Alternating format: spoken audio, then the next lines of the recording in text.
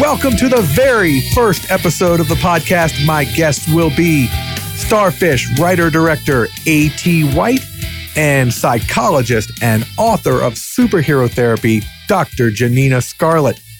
Let's save the world. But first, let me tell you a little bit about why this podcast exists. My name is David, and like many of you, I am a lifelong geek. Horror, sci-fi, superhero, fantasy. I love all of that stuff. And I'm a lifelong sufferer of depression. And as I've recently come to find, something called generalized anxiety disorder. Now, this came to a head last year in 2019 when I was suffering a particularly bad spell and came very close to killing myself. And it was in the midst of this that I was watching a movie called Starfish, starring Virginia Gardner of Marvel's The Runaways and 2019's Halloween. This is a movie that on the surface is a sci-fi horror film. Gardner plays a character named Aubrey, who's just lost her best friend and is in mourning.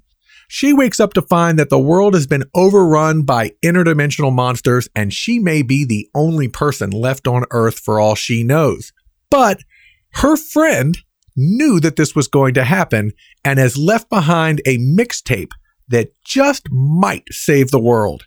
If Aubrey can overcome her feelings of guilt and depression and regrets and find the strength to venture out into the world, discover what is out there, and help make a new world for herself.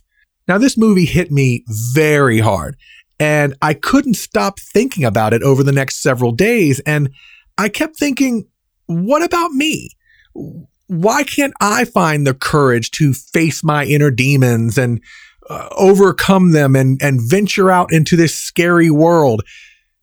So in a sense, it inspired me to do exactly that. It gave me the push that I needed to face the monsters I had inside and start getting the help that I've been getting ever since I saw it. And it's made me realize that these concepts, these movies, these comic books, these characters that we love, they're more than just stories for us. We connect with them on a deeper level. So I want to examine these films in a different way than what you may be used to. Let's examine these movies from a psychological, a cultural, and sometimes a political viewpoint. Now, I want to make this perfectly clear. I don't have a degree in filmmaking. I'm not a professional film critic. I've never run a podcast in my life. I'm not a PhD in anything. I'm just like you. I'm a fan of these concepts and I want to explore them on a deeper level than what you may be used to. And with that out of the way, it is an honor to welcome as my very first guest, the writer and director of Starfish, Mr. A.T. White. How you doing, man? I am great, man. It's an honor to be here, sincerely. Thank you so much for reaching out and asking me to be on your first episode. This movie, I believe, saved my life. At the very least, it changed my life. So this means a lot to me to have you here. And Starfish, everyone, it's a unique film. It's an experimental film. It seems to me like a very personal film that could only have been told by you. Tell me where you were as a person in your head when this idea came up. I mean, I think it's arguably too personal, a film. It was 2014. Well, it was 2014. We were working on a different feature at the time. That was meant to be my first feature. That was a lot more regular, I guess you could say. And then I was going through a divorce, and then my best friend passed away to cancer. She had been sort of fighting it. She had a very unique form of cancer that was actually of the heart. It was like a very, very, just a handful of people in the world have it at one time. So it was very rare. And she passed away when I was abroad. And I do a lot of traveling. I go back and forth a lot between America and England, where I'm from. So I wasn't there when she passed, and I wasn't able to really process this and going through a divorce at the same time and being in, in a different country and kind of adapting to all this stuff. I've had a history with depression my whole life, but it was a very different level. It was very significant to me in what it represented and where I was in my life and the sort of sacrifices you're making, So yeah, I struggled for a few months, and then it was a couple of months later. I'm a big fan of the mountains, so we go to Colorado quite a lot. And me and my partner went to the Colorado mountains, and we hid away in a little shack, and she does some writing as well. And I wrote the first with snow everywhere. We actually had to hike to the cabin because our car got stuck in snow. And then we were there for about 2 weeks just playing the Witness video game and writing stuff. And I wrote the first draft of Starfish there purely. I didn't expect to make it, honestly. I just wrote it because I had to write something because I was in just a very negative headspace. And normally when I'm in that headspace, I do music,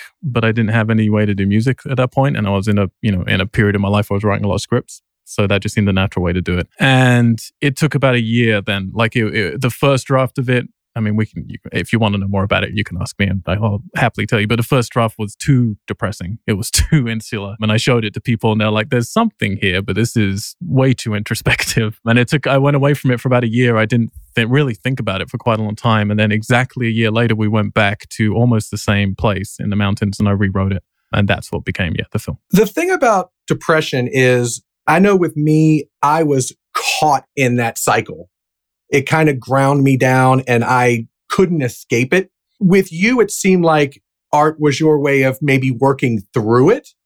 Do you feel like the process of making the movie kind of helped you get out of the depression? Or? So to speak bluntly about it, I think both. I think writing it absolutely helped me at the time. It gave me somewhere to pour everything I was feeling into something, and it gave me some worth. It made me feel like, well, if I can just dedicate to this, then that would mean something to my friend. And throughout the process of doing the film, then when we came to shooting it, that helped as well. But you're in a different period.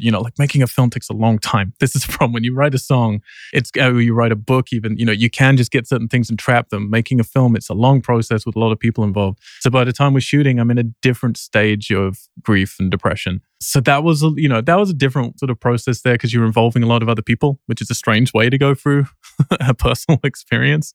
And then, I mean, I'm sure we'll talk about Ginny later, but Ginny was very helpful in me working through that cathartic kind of process. But then, to be honest, by the time I got to post, we had some problems with post because we were a very small film. We had very little money and we made a lot of mistakes. And so things drag on. You're asking a lot of favors from people and then people have to leave the project and then you get something back and it's not quite right. And so the post-production took way too long.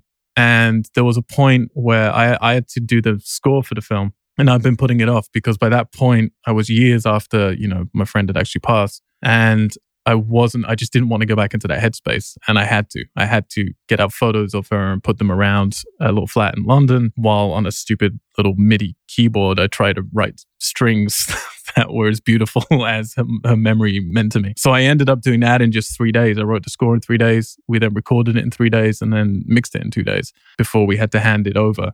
And that was a point where that was actually quite detrimental. And then to be honest, touring with the film in festivals, and then we did a very limited theatrical, which I went with the film to as many places as I could because I wanted to meet people. Talking about the film was kind of negative to me because then it's like I couldn't leave that part of my life behind. And it was important for me to move on. But actually talking to other people who had connected with something to do with the film, that was everything to me. I was so depressed. After we made the film, I was arguably at the worst point. I was suicidal at that point. And I just thought I'd waste everybody's time, everybody's money and made a piece of shit that no one would care about. And that my friend would be ashamed of it. It really was destroying me. And then we got into a festival and which feels great, but I try not to get validation from that sort of thing. And it wasn't until I met one person, there was a particular person who had gone through something, and they came and they were crying and they shook my hand and talked to me about their experience. And from that point on, I was fine. Because I was like, if just one person gets something out of this, that I might have gotten out of someone else's film, then that means everything to me. So sorry, that was a long answer to a simple question. No, it's fine. Was it an intentional thing for you to, we all have monsters that chase us in our heads. We all have personal apocalypses, events that can happen to us. Was it important to include that in the film of face that apocalypse, try to move on? And even though it's scary, tomorrow's going to be a scary day, but face it. No, absolutely. And I think one of the big benefits for me was during making the film and getting to this point, you think through things a lot. And I have to think about what message it is because you got to be careful. I do think there's a responsibility. I do think people should get to make whatever art they want, but I do think there's a responsibility when you're talking about things like this. So I had to really consider. And the first drafts, the message was very negative because I was in a very negative place. The first drafts really did end with a version where it was pretty inarguable that she commits suicide at the end. Like, it was very depressing. And I had to kind of evolve my own thinking with it. And it was definitely very much, there's a lot of metaphors in the film. Again, for some people, too many metaphors in the film.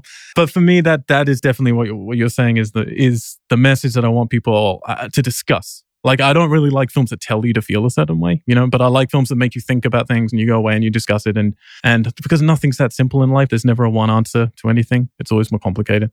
But I do think the important thing is to be brave and give yourself over to something. Like, it is important to realize that that's okay. Like, it's all right to feel depressed. It's okay to mourn someone. It's okay even if you don't have a good reason to be depressed and still feel depressed. Like, that's fine. And there's a lot of pressure from the world to tell you, no, you're meant to feel happy all the time. And I'm writing a few scripts right now. And one of them is really about how happiness is a negative word. Like, it's this thing that we're taught from a very young age. You're meant to be happy. And depending which culture you're born into, here are the defined ways that you're meant to be happy. And that pressure just ends up ruling your entire life. And for many people, quite understandably, that's too much because it's unfair. It's not right. We all have our different ways to feel joy. And I don't think depression is a negative thing at all. I think depression can be wonderful as long as there's a balance to it, as long as you're appreciating that it's part of the journey and not all of the journey. It shouldn't ever control you. So that's definitely part of what I was trying to talk about with the film is she is controlled by her emotional journey for a long, long time in the film. And it's not until near the end when really you could take the message at the end of like, oh, okay, you fucked up. Everything's terrible now. But instead, she tries to turn it into something positive. Yeah. That's how I took it. I know with me, I was stuck in that depression for years.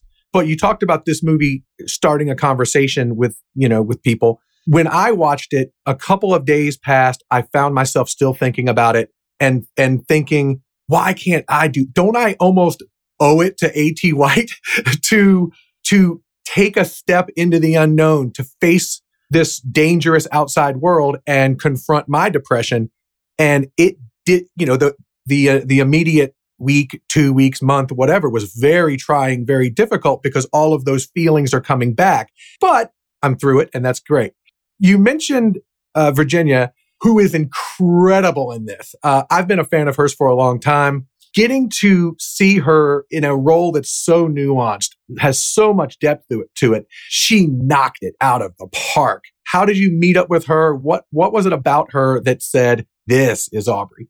If I can just very quickly, I just want to say what you said at the beginning, I can't even put into word. Like, I don't want to seem like an asshole to anyone listening because I'm not really talking about it. I do very badly with anyone saying anything nice to me. Like, the person who comes over and says they hated something I made, I can have a good conversation with. When someone says something nice, I don't know how to deal with it. But obviously your story, I can't even tell you how much that means to me. Ginny, so we did the normal thing, and it was my first time doing it in a proper Hollywood setting, going in and doing the big castings, videoing it. You write down a list of the people you want to see. You're incredibly honored that some people that I had, been fans of from various works and wanted to see came in and read for us. And Ginny was one of those people. I think you had said to me, you originally knew her from Project Almanac before everything else. I was the same. I'd seen her in Project Almanac. I enjoyed that film. I thought it was fun. Not an incredible movie, but like a good fun movie. And she was just one of those people where you see her and you're like, I feel like you can do a lot more. Like, I really, and not to disparage because that film's just trying to be fun. But I was like, I feel like you could do something meaty and dramatic and difficult and challenging. So I was really happy that she came in and read for us, and she was incredible. Everyone loved her. She was one of the few people who could do both. We had 2 scenes people had to do. One was a lot more about the fear, a lot more about these sort of the palpitations of it. Sure. And the other one was very melancholic. And it was actually a scene which sadly we had to edit out of the movie about my grandma and the story she told me. I think there's one sentence from it left in the movie. It was this beautiful 7-minute scene that Ginny had to learn off by heart, and she fucking nailed it, and no one gets to see it now.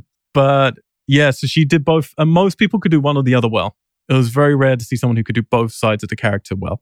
And she really nailed it, but we were concerned that she was too young. Originally, the part was written for someone closer to my age, to be honest, and just someone who was a bit older, because essentially she was playing me. So we went for a lunch and we chatted. Just to interrupt, you've never looked better. Well, thank you. I feel like I'm crumbling to pieces every single day. So we did the LA thing that I kind of hate, which you go for a lunch with someone And normally, like, I've quickly learned, you think that means something, but it doesn't. It just, everyone apparently has too much free time and they want to go for lunches. But I met with her and it did mean something. We had this lovely connection about the movie. She told me she hated the cold. So this is perfect because you're going to be freezing. But she really wanted to be challenged. Like, she really wanted to be challenged and to, face something that she hadn't had to do before. And she really impressed me with how maturely she kind of was looking at everything. And we didn't get to do many rehearsals because, she was a busy person. She hadn't done Runaways or Halloween at that point. She got cast in both of those after she had shot our film, but before we were released. But she was doing a whole bunch of stuff. So we didn't get to do rehearsals, but instead we did a bunch of Skypes and I would send her stuff. I sent her a lot of books, a lot of films, because I trusted her as an actor. I was like, I know you're going to be able to do this as long as we're both relating to the character from the same place. And that was kind of the key. The key was I had to say to her, you can ask me anything about my life, no matter how personal, it doesn't matter. And then she kindly let me do the same with her, although I didn't need to as much, obviously. And then she found that bridge. She was like, okay, this is what it meant to you. And this is how I can relate that to an experience from my own life. And it's real testament to her how she could do that. And I really hope, and again, her career is doing fantastic. And I think she's wonderful in the role she's doing. But I really hope she gets the chance to do some more things like this, where she, as in roles, where she can really push herself because she's got an incredible amount of range. I think first of all, she's amazing. She's amazing in it. Somebody give her some awards right now. But I've read interviews with her in the past where before she even signed up with this, is that she looks for roles that can impact people and start conversations and, help people get through tough times. I think that her role in Runaways is reflective of that. Even in Project Almanac, she was a bullied high school kid.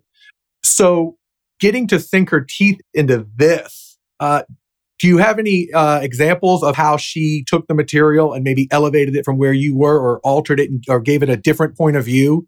I mean, honestly, just her character, because Jenny's, she's a very interesting person. She's got two very different sides to her personality. One, and I hope she would be okay with me saying this, but one is an incredibly mature way to look at life. And the other is kind of like a child's eyes. And that's a very unique place to be. And I think that's a very powerful place to be as an actor, because it means you can tap into two different things, which are very polar opposite, but support each other. So like when we were shooting, again, I would explain to her, how the scene would mean to me. She would find a bridge to where it was for her. But we'd have like this signal, basically. We came up with we were a small crew. We didn't want people to understand when we were like necessarily signaling certain things to each other.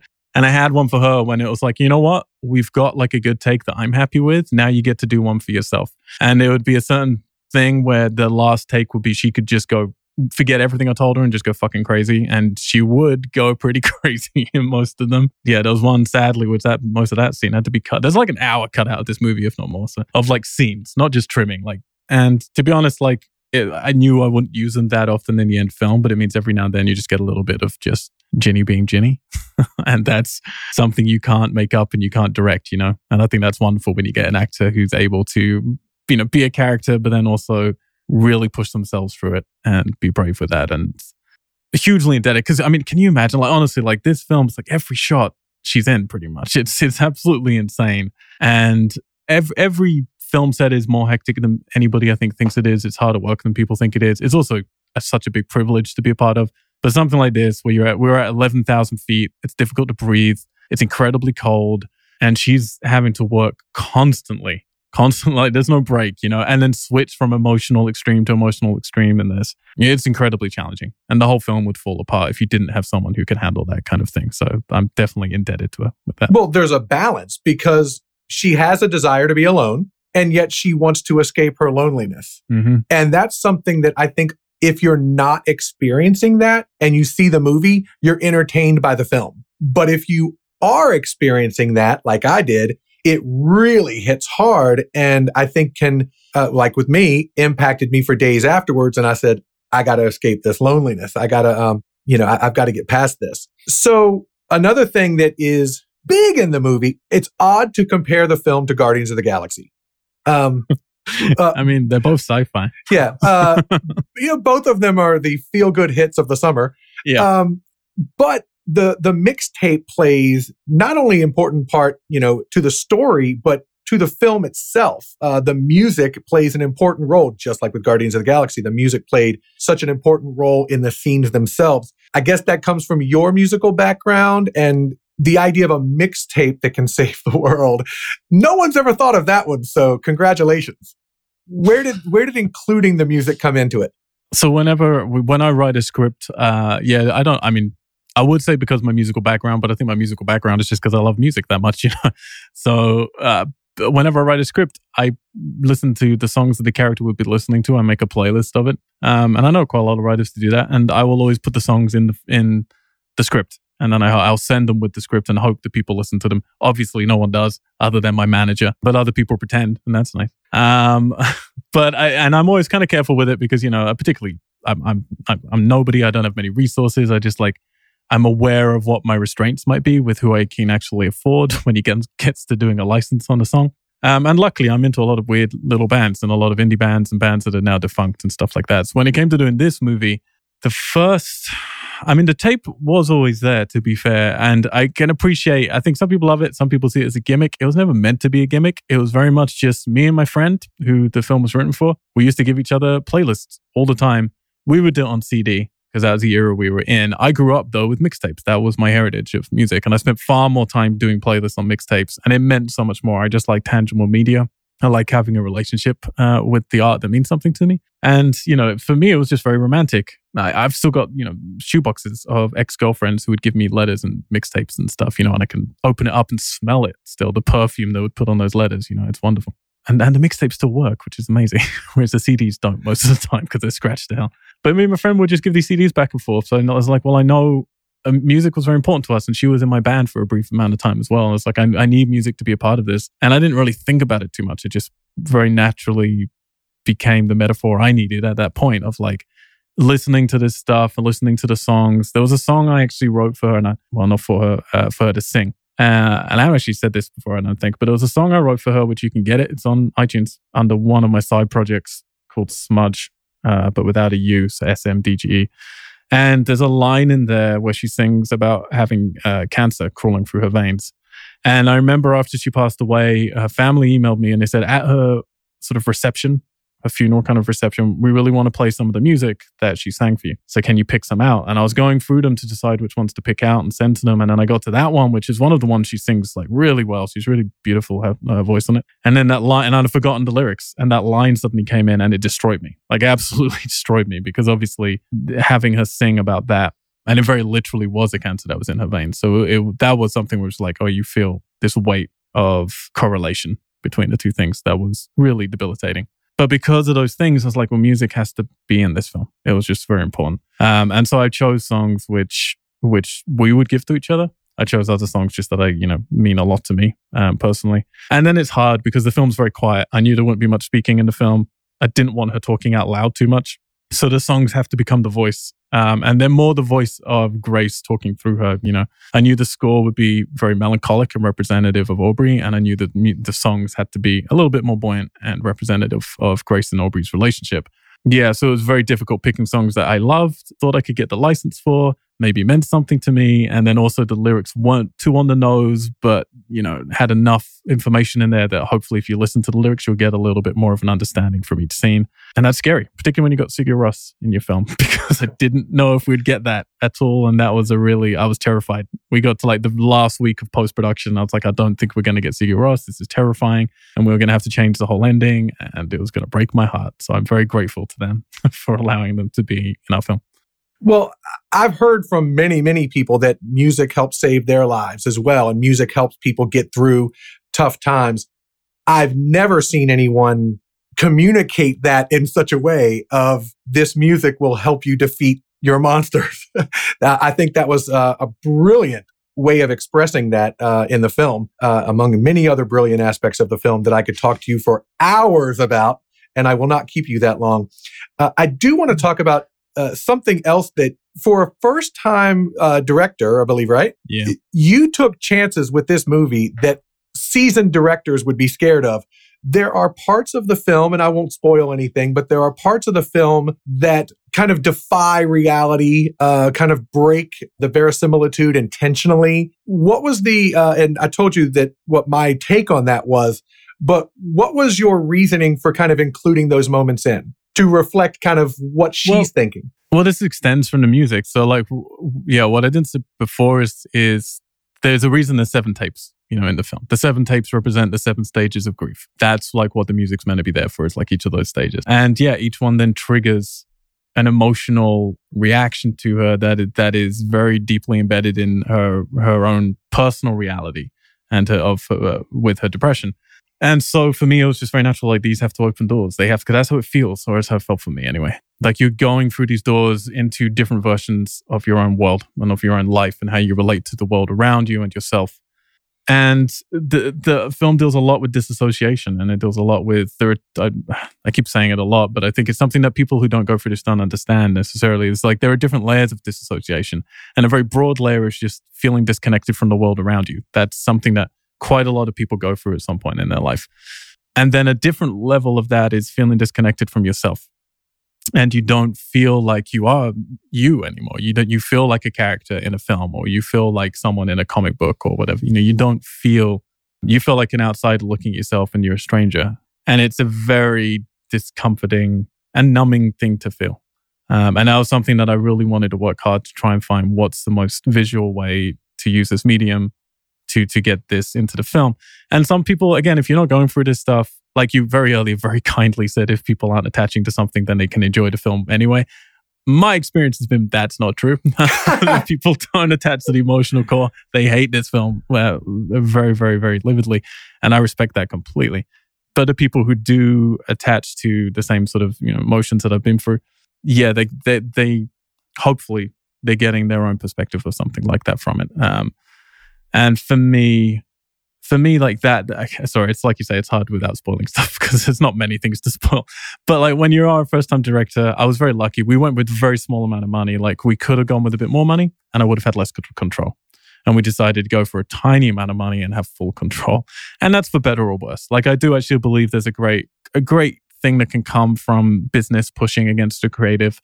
And then the creative is forced to hopefully make the best decisions in a healthy relationship like that. If it's just the creative and they have all the power, then I do think there are things that if I could go back now, I would change, because I do think it's a little bit too self-indulgent. But it's when you have very little money and you're a first-time director, you're more stupid than you might be later, and you can be just brave and make crazy decisions and just put in everything that you want to put in. And this was just everything I was feeling. Again, going back to your first question, the problem is what you're feeling changes a little bit throughout the process of making a film. So then by the time you get to the very end, it becomes about, okay, how's the best way to take everything we have and refine that key message that we're talking about. You mentioned earlier meeting people on the festival circuit and that sort of thing. Are people bringing their own personal, I know with me, I haven't experienced exactly what Aubrey experienced. No interdimensional demons have attacked me lately. It's coming. I'm sure it will. But even though my experiences don't exactly match hers, I felt it in my own life, not obviously without giving too personal of details. What kind of things are people getting their own, or are people seeing their own lives in this film? Or like, yeah, the people are connecting with it. And like, that's what I mean. Like, I feel very uncomfortable saying anything positive about anything I've made. But the people who are connecting with it have been very kind, and a lot of them have reached out. And yeah, doing that tour, yeah, I would meet the people who really hated it, and I could tell. And I wanted them to talk to me as well, because I'm much more comfortable with that. But also, that's completely valid. Like the thing is, if you've made something and someone comes over to you and they say, I love this, I'm happy for them, because anything that brings someone joy is great. If I hate a movie but someone else loves it, that's great. They got something out of that. Unless it's something that I feel is legitimately a dangerous propaganda movie in some way, something that's warping people's brains to have a negative perspective. For the most part, it's like if you get joy out of something, wonderful. But I always know there's someone else in the room who really hated whatever I made. So, and with this film especially, this is a very polarizing film. So I don't take it too seriously.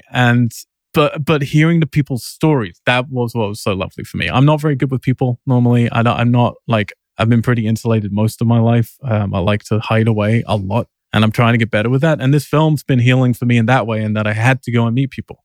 And I had to go and talk to people. And I really enjoyed that process of hearing people's stories. And people will just message me on Instagram or Twitter just to tell me something that they've gone through. And I don't know that I can do anything or help in any way. But if they want to reach out, then it's lovely to be able to, to connect and share some stories about something. And hopefully realize that all of us are going through a unique journey. Like everyone's journey is unique. There's so many connections. The more people you talk to and communicate with, the more you realize, everybody like there's so, well, not everyone, but everybody's going through something.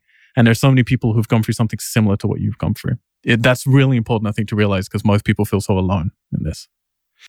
And so a movie that started off being so depressing you couldn't film it has now, it's out there, people are watching it, lives are literally being saved, lives are being changed, and surely that's a rewarding experience for you, even though you can't accept positive criticism. Surely that's the best positive thing that could come out of the film. Absolutely. No, absolutely. Like, I mean, I've been too emotional my whole life. Now I'm too numb. And I'm trying to feel things again that I can regulate a little bit. And yes, no, I mean, there's nothing like, I believe you can make movies as entertainment, and I have no problem with that whatsoever. I love many movies that are purely there to be a distraction and entertainment. And some people's lives are just really hard and they don't need to be there for art. That's all they need. They just want entertainment. But I also believe movies can be, a piece of communication. They don't need to entertain. They can challenge you and they can make you feel connected to something. And my personal favorite movies can do both. And I hope, if I'm lucky enough to continue making movies, I can try and push a little bit better, to get on that fence between the two things where you can entertain people, but also allow them to feel connected. So yeah, like from this movie, something which I thought was everybody would hate, to connect with anybody has been the absolute best thing I could take out of it. And it has made me reconsider everything. Like, I had 3 scripts we were trying to go in production on. I scrapped all of them after I met people after this film. And I started rewriting like whole different scripts because it made me realize what I want to do. Like, I will never probably make a movie quite as messy as this again, but I want to make movies that are still saying something that's always coming from a very honest, very deeply personal place, albeit they might have a simpler structure moving forward and something a bit more digestible for more people. But yeah, like I that's more important to me, communicating and being able to have more conversations with people. So from a professional standpoint, are you still working this film, or have you moved to the next project, which is? I'm not allowed to say. But I will say in this conversation somewhere, I've given the name of what hopefully the next film will be, which is a little Easter egg. Start digging through that file, y'all. I'm annoying like that. There was a beautiful moment. Honestly, there was a beautiful moment a few months ago where I realized, I have no more paperwork to do with this film, really. I mean, obviously, there's still stuff. We're still selling it to some territories, but our sales agents and the producers deal with a lot of that. I'm just kind of there to advise and stuff. And it's so nice. It's so nice to get to leave this part of my life behind. And there's a little bit of guilt with that because, it does represent a huge part of my life with my friend who passed away. But I want to keep talking about that. It's like the stuff I'm writing right now and trying to get made right now. It wouldn't be as self-indulgent. It's not just about mourning for someone. I'm not going to repeat those things, but it doesn't go away. You don't feel depression and then you're fine. You don't, mourn for someone and then you don't miss them anymore. Like even if you've broken up with someone, that's a type of mourning as well. It's this thing where we like to compartmentalize everything as a human race. And it's like when people break up with someone and then they want to paint all of that journey as a negative thing and they just want to forget about them and moving on. And I think that's terrible. It's like you're literally saying 10 years of your life or whatever was stupid. Like, why did you even do it? Is it because a couple of months were terrible or a year was terrible? It's like, no, you had a journey and like you should celebrate that. Like, it's so lucky if we have any connections with anybody at any point. Obviously it's going to end because spoilers, it's all going to end. Like, whether we want to or not, it's going to end. And no matter if you believe in religion or chaos or whatever, it's still going to end at some point. That is one spoiler we can tell about Starfish. The movie does have an ending. Yeah, some people are very grateful for. Well, I loved every single second of it, and on a much deeper level than just entertainment. But I was entertained as well, and I've entertained talking to you. Thank you so much for spending time with us and helping me kick this off. This whole podcast exists because of you. So I'm certainly glad that you agreed to be on it, because otherwise that would be embarrassing. Man, I'm so psyched about it. I really am. And the stuff you got coming up sounds fantastic. So I really hope it works out. I'm looking forward to listening. Anytime you want to talk more about anything at all, just let me know. I'm happy to come back. Thank you so much. And for all of you sci-fi fans out there, seriously, you have to check out Starfish. Please do yourself a favor and seek it out. Now, Before we move further, I do want to address the fact that in this episode, we are dealing with some pretty heavy subjects. So if you are someone who is dealing with depression or suicidal thoughts, I am begging you, seek help. There are plenty of free or low-cost services out there that want to help you. And even if it doesn't seem like it, there are friends or family, coworkers, people in your community who care and want to help. Hopefully, over time, this podcast will build a community of supportive people as well. And if you are having a crisis, please take down this number for the National Suicide Prevention Lifeline. It's 1-800-273-TALK. That's 1-800-273-8255. I am sure there is someone there who wants to help you through this. But let's face it, mental health in the geek community doesn't get nearly as much attention as it deserves. Thankfully, my next guest is out to change all of that. She is a psychologist and the author of Superhero Therapy. Dr. Janina Scarlett, how are you? Hi, I'm doing really well. Thank you so much for having me. I really appreciate it. I'm very, very glad to have you. And first of all, every superhero needs an origin story, and yours is incredible. Could you please fill us in on how things got started for you and what led to you being a superhero therapist? Oh, you're so sweet. Thank you. I was born and raised in Ukraine of the former Soviet Union, and when I was just a few months shy of my third birthday, there was a massive explosion a few cities away from us at the Chernobyl nuclear power plant. And so unfortunately, what that meant for me and most people living in those areas is that we were all exposed to massive amounts of radiation and suffered from acute radiation poisoning. So unfortunately, I spent most of my childhood in and out of the hospital.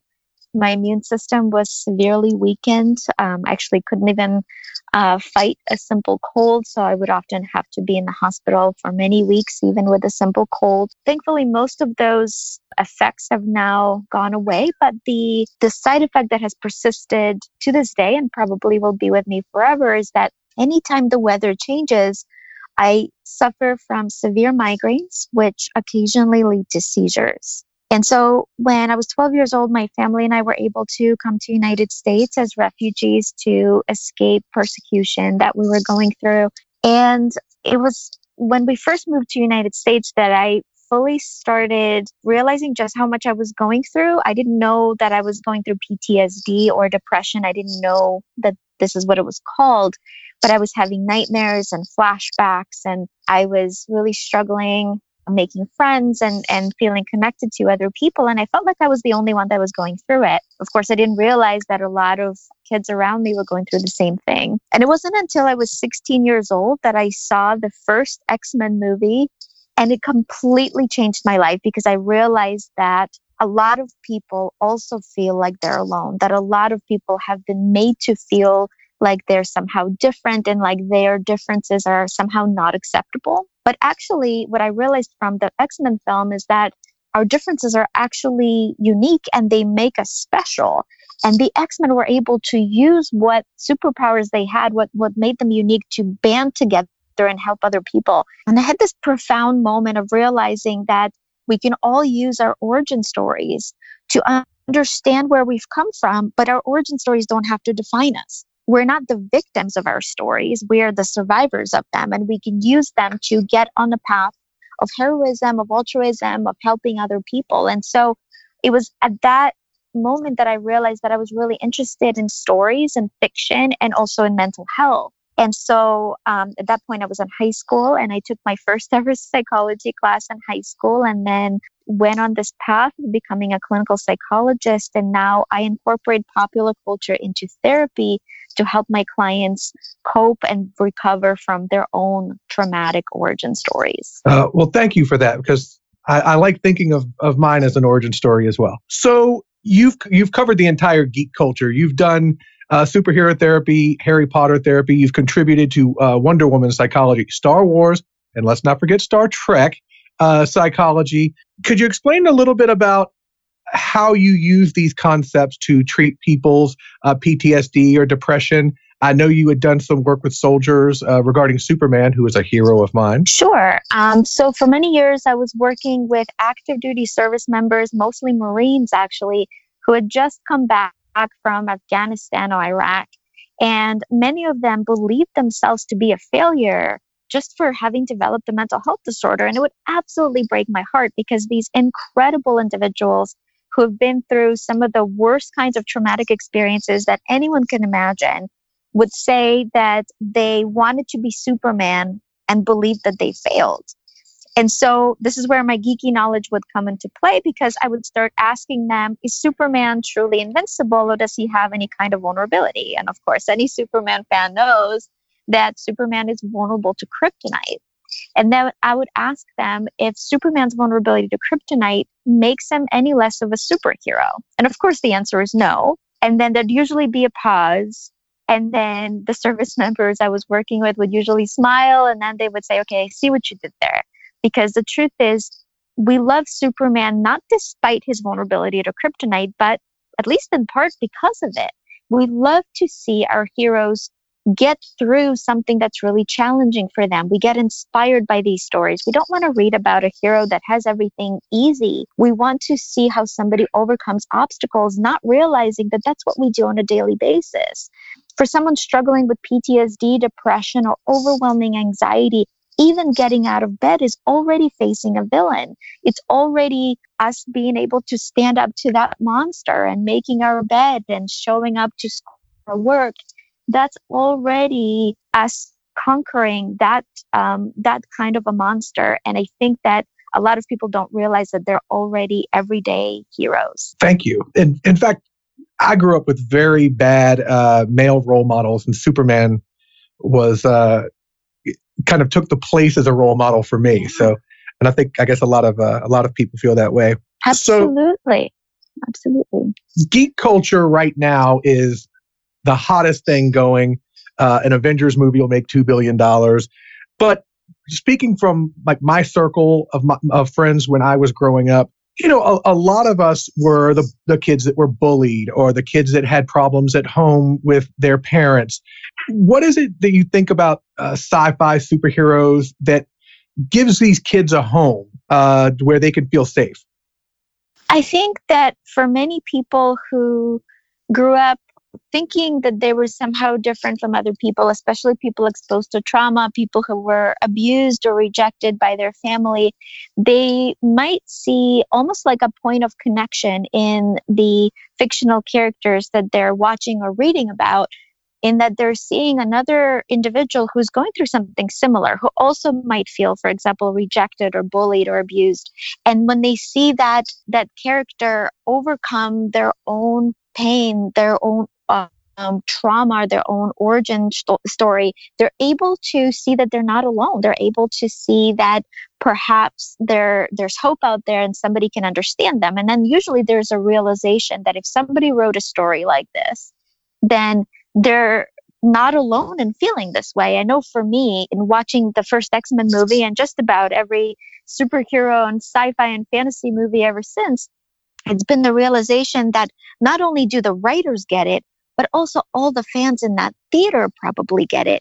And so it creates this feeling of community. It creates this understanding that we're not alone, and allows people to actually explore their own mental health struggles through the use of metaphor, by being able to talk about the fictional characters' examples, then allowing them further to then understand their own struggles too. Hollywood has a little bit of a spotty track record. What do you think of how Hollywood has treated mental health issues in the past?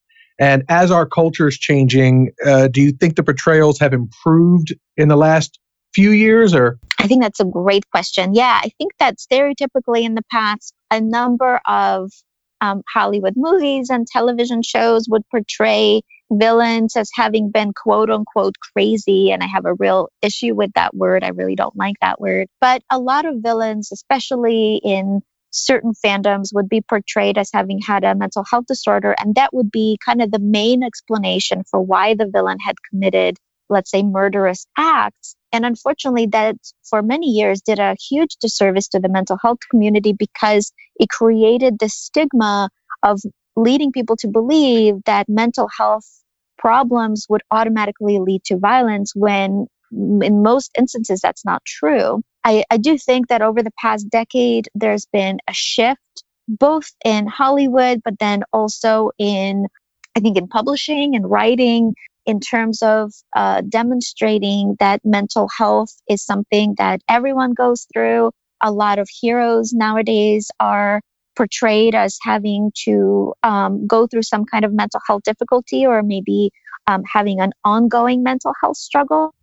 So I do think that it is starting to improve. I would certainly like to see more diversity across different types of mental health, as well as representation of genders and ethnic backgrounds, LGBT, etc. I think we're starting to see more of it, but I'm hoping that over the next decade, we're going to see even more. Can you think of any examples, maybe from the past, that were particularly bad representations of mental health issues, or maybe some on the flip side that are particularly good that you respect what they were going with there? Yeah. I think historically a lot of comics unfortunately have represented a lot of villains as having been all bad. I'm a big fan of both DC and Marvel. I think that, decades ago, unfortunately, some of these comic books, for example, like some of the DC comic books might have represented a lot of villains as having had mental health issues and then therefore having to be thrown in a mental institution in Arkham Asylum and kind of just villainizing mental illness. Since then, DC has done a much, much better job. So a lot of the comic books that are coming out now, a lot of graphic novels, a lot of movies are doing a better job of that. For example, Diana, Princess of Amazons is a young reader book that just came out, a graphic novel from DC demonstrating how Wonder Woman had actual difficulties growing up in terms of her inability to fit in with other people, having been the only child growing up in Themyscira, her experiencing loneliness and insecurity and feeling not good enough. And so now we're starting to see a lot more of really helpful representation of mental health. I think that TV shows, Marvel TV shows, for example, like Jessica Jones and Punisher, did a tremendous job of doing their research in depicting mental health. TV show like Young Justice on DC side is doing a wonderful job of depicting mental health. So I think we're starting to see a lot more really powerful representations. And I think that what really helps is when writers do their research. So for example, I consult with a lot of writers on how to depict mental health accurately, without it being stigmatized, without it being misrepresented. And I think that creators have a responsibility of doing research when they are portraying mental health or when they're portraying any kind of cultural depiction in their writing, of making sure that they have consulted and that they're portraying these accurately. And isn't it true that someone with a mental illness is more likely to be the victim rather than the perpetrator of violence? Overall, statistically speaking, yes, it's true in that somebody who's struggling with mental illness or a variety of mental health struggles are more likely to be victimized or hurt or abused by other people than to be a perpetrator of violence, yes. Oh, cool. I'm glad that's changing then, as far as the way it's being portrayed by Hollywood and comic books and everything. In fact, you may have some comic books as well, correct? Correct. Yes, I have my first graphic novel coming out on March 1st in the United States, and I believe April 20th in Europe. Fun. What's it called? Thank you. It's called Dark Agents. It's a graphic novel series. And the first book is about Violet, who is a witch who joins Hades' underworld intelligence agency to learn how to fight monsters, except that she first has to learn how to fight her own internal monsters of her PTSD. I like it already. Can't wait. Thank you so much. I really appreciate it. So we've had recent films just in the past year. Joker, which is an incredible movie. And Midsommar is a horror movie. It's one of my favorite films from last year that have really focused heavily on mental illness. Do you think that the success of these films, and obviously Joaquin Phoenix is nominated for an Oscar, do you think that that's helping to change the stigma of, hey, we can't talk about this, let's keep this under wraps? Do you think it's helping to move the conversation forward? I think it's definitely starting a conversation. So after the Joker movie, a lot of people have been talking about how unfortunately, the medical system is failing a lot of individuals with mental health issues. And I think that unfortunately it's true in that a lot of individuals are not able to afford the help that they need or don't know how to find it. And I think that these kind of films are able to allow people to see just how much people with mental illness might be struggling. And so hopefully providing more empathy and understanding for people that have a lifelong struggle with that. Hopefully. So I don't want to keep you for too long, but I do definitely want to find out where people can find you and discover your work and learn all about superhero therapy. Thank you. The best way to do so is through my website, superhero-therapy.com. I am also active on Twitter. So my Twitter handle is @ShadowQuill, quill like a feather, and on Instagram, which is Dr. Janina Scarlett Official. Wonderful. Thank you very, very much for educating me and everyone who's listening, and we very much appreciate it. Thank you so much for having me. I really appreciate it. And that will wrap up the first ever episode of This Podcast Will Save the World. Thank you so much for listening, and thank you for your patience. I know we have some issues to work out as far as production goes. That will be handled moving forward. I am already at work on the second episode, which will hopefully be coming very soon. My plan is to eventually make this a weekly broadcast dealing with a different subject every episode. Feel free to reach out to me at thispodcastwillsavetheworld@gmail.com. And remember, like any great franchise, your story isn't over yet.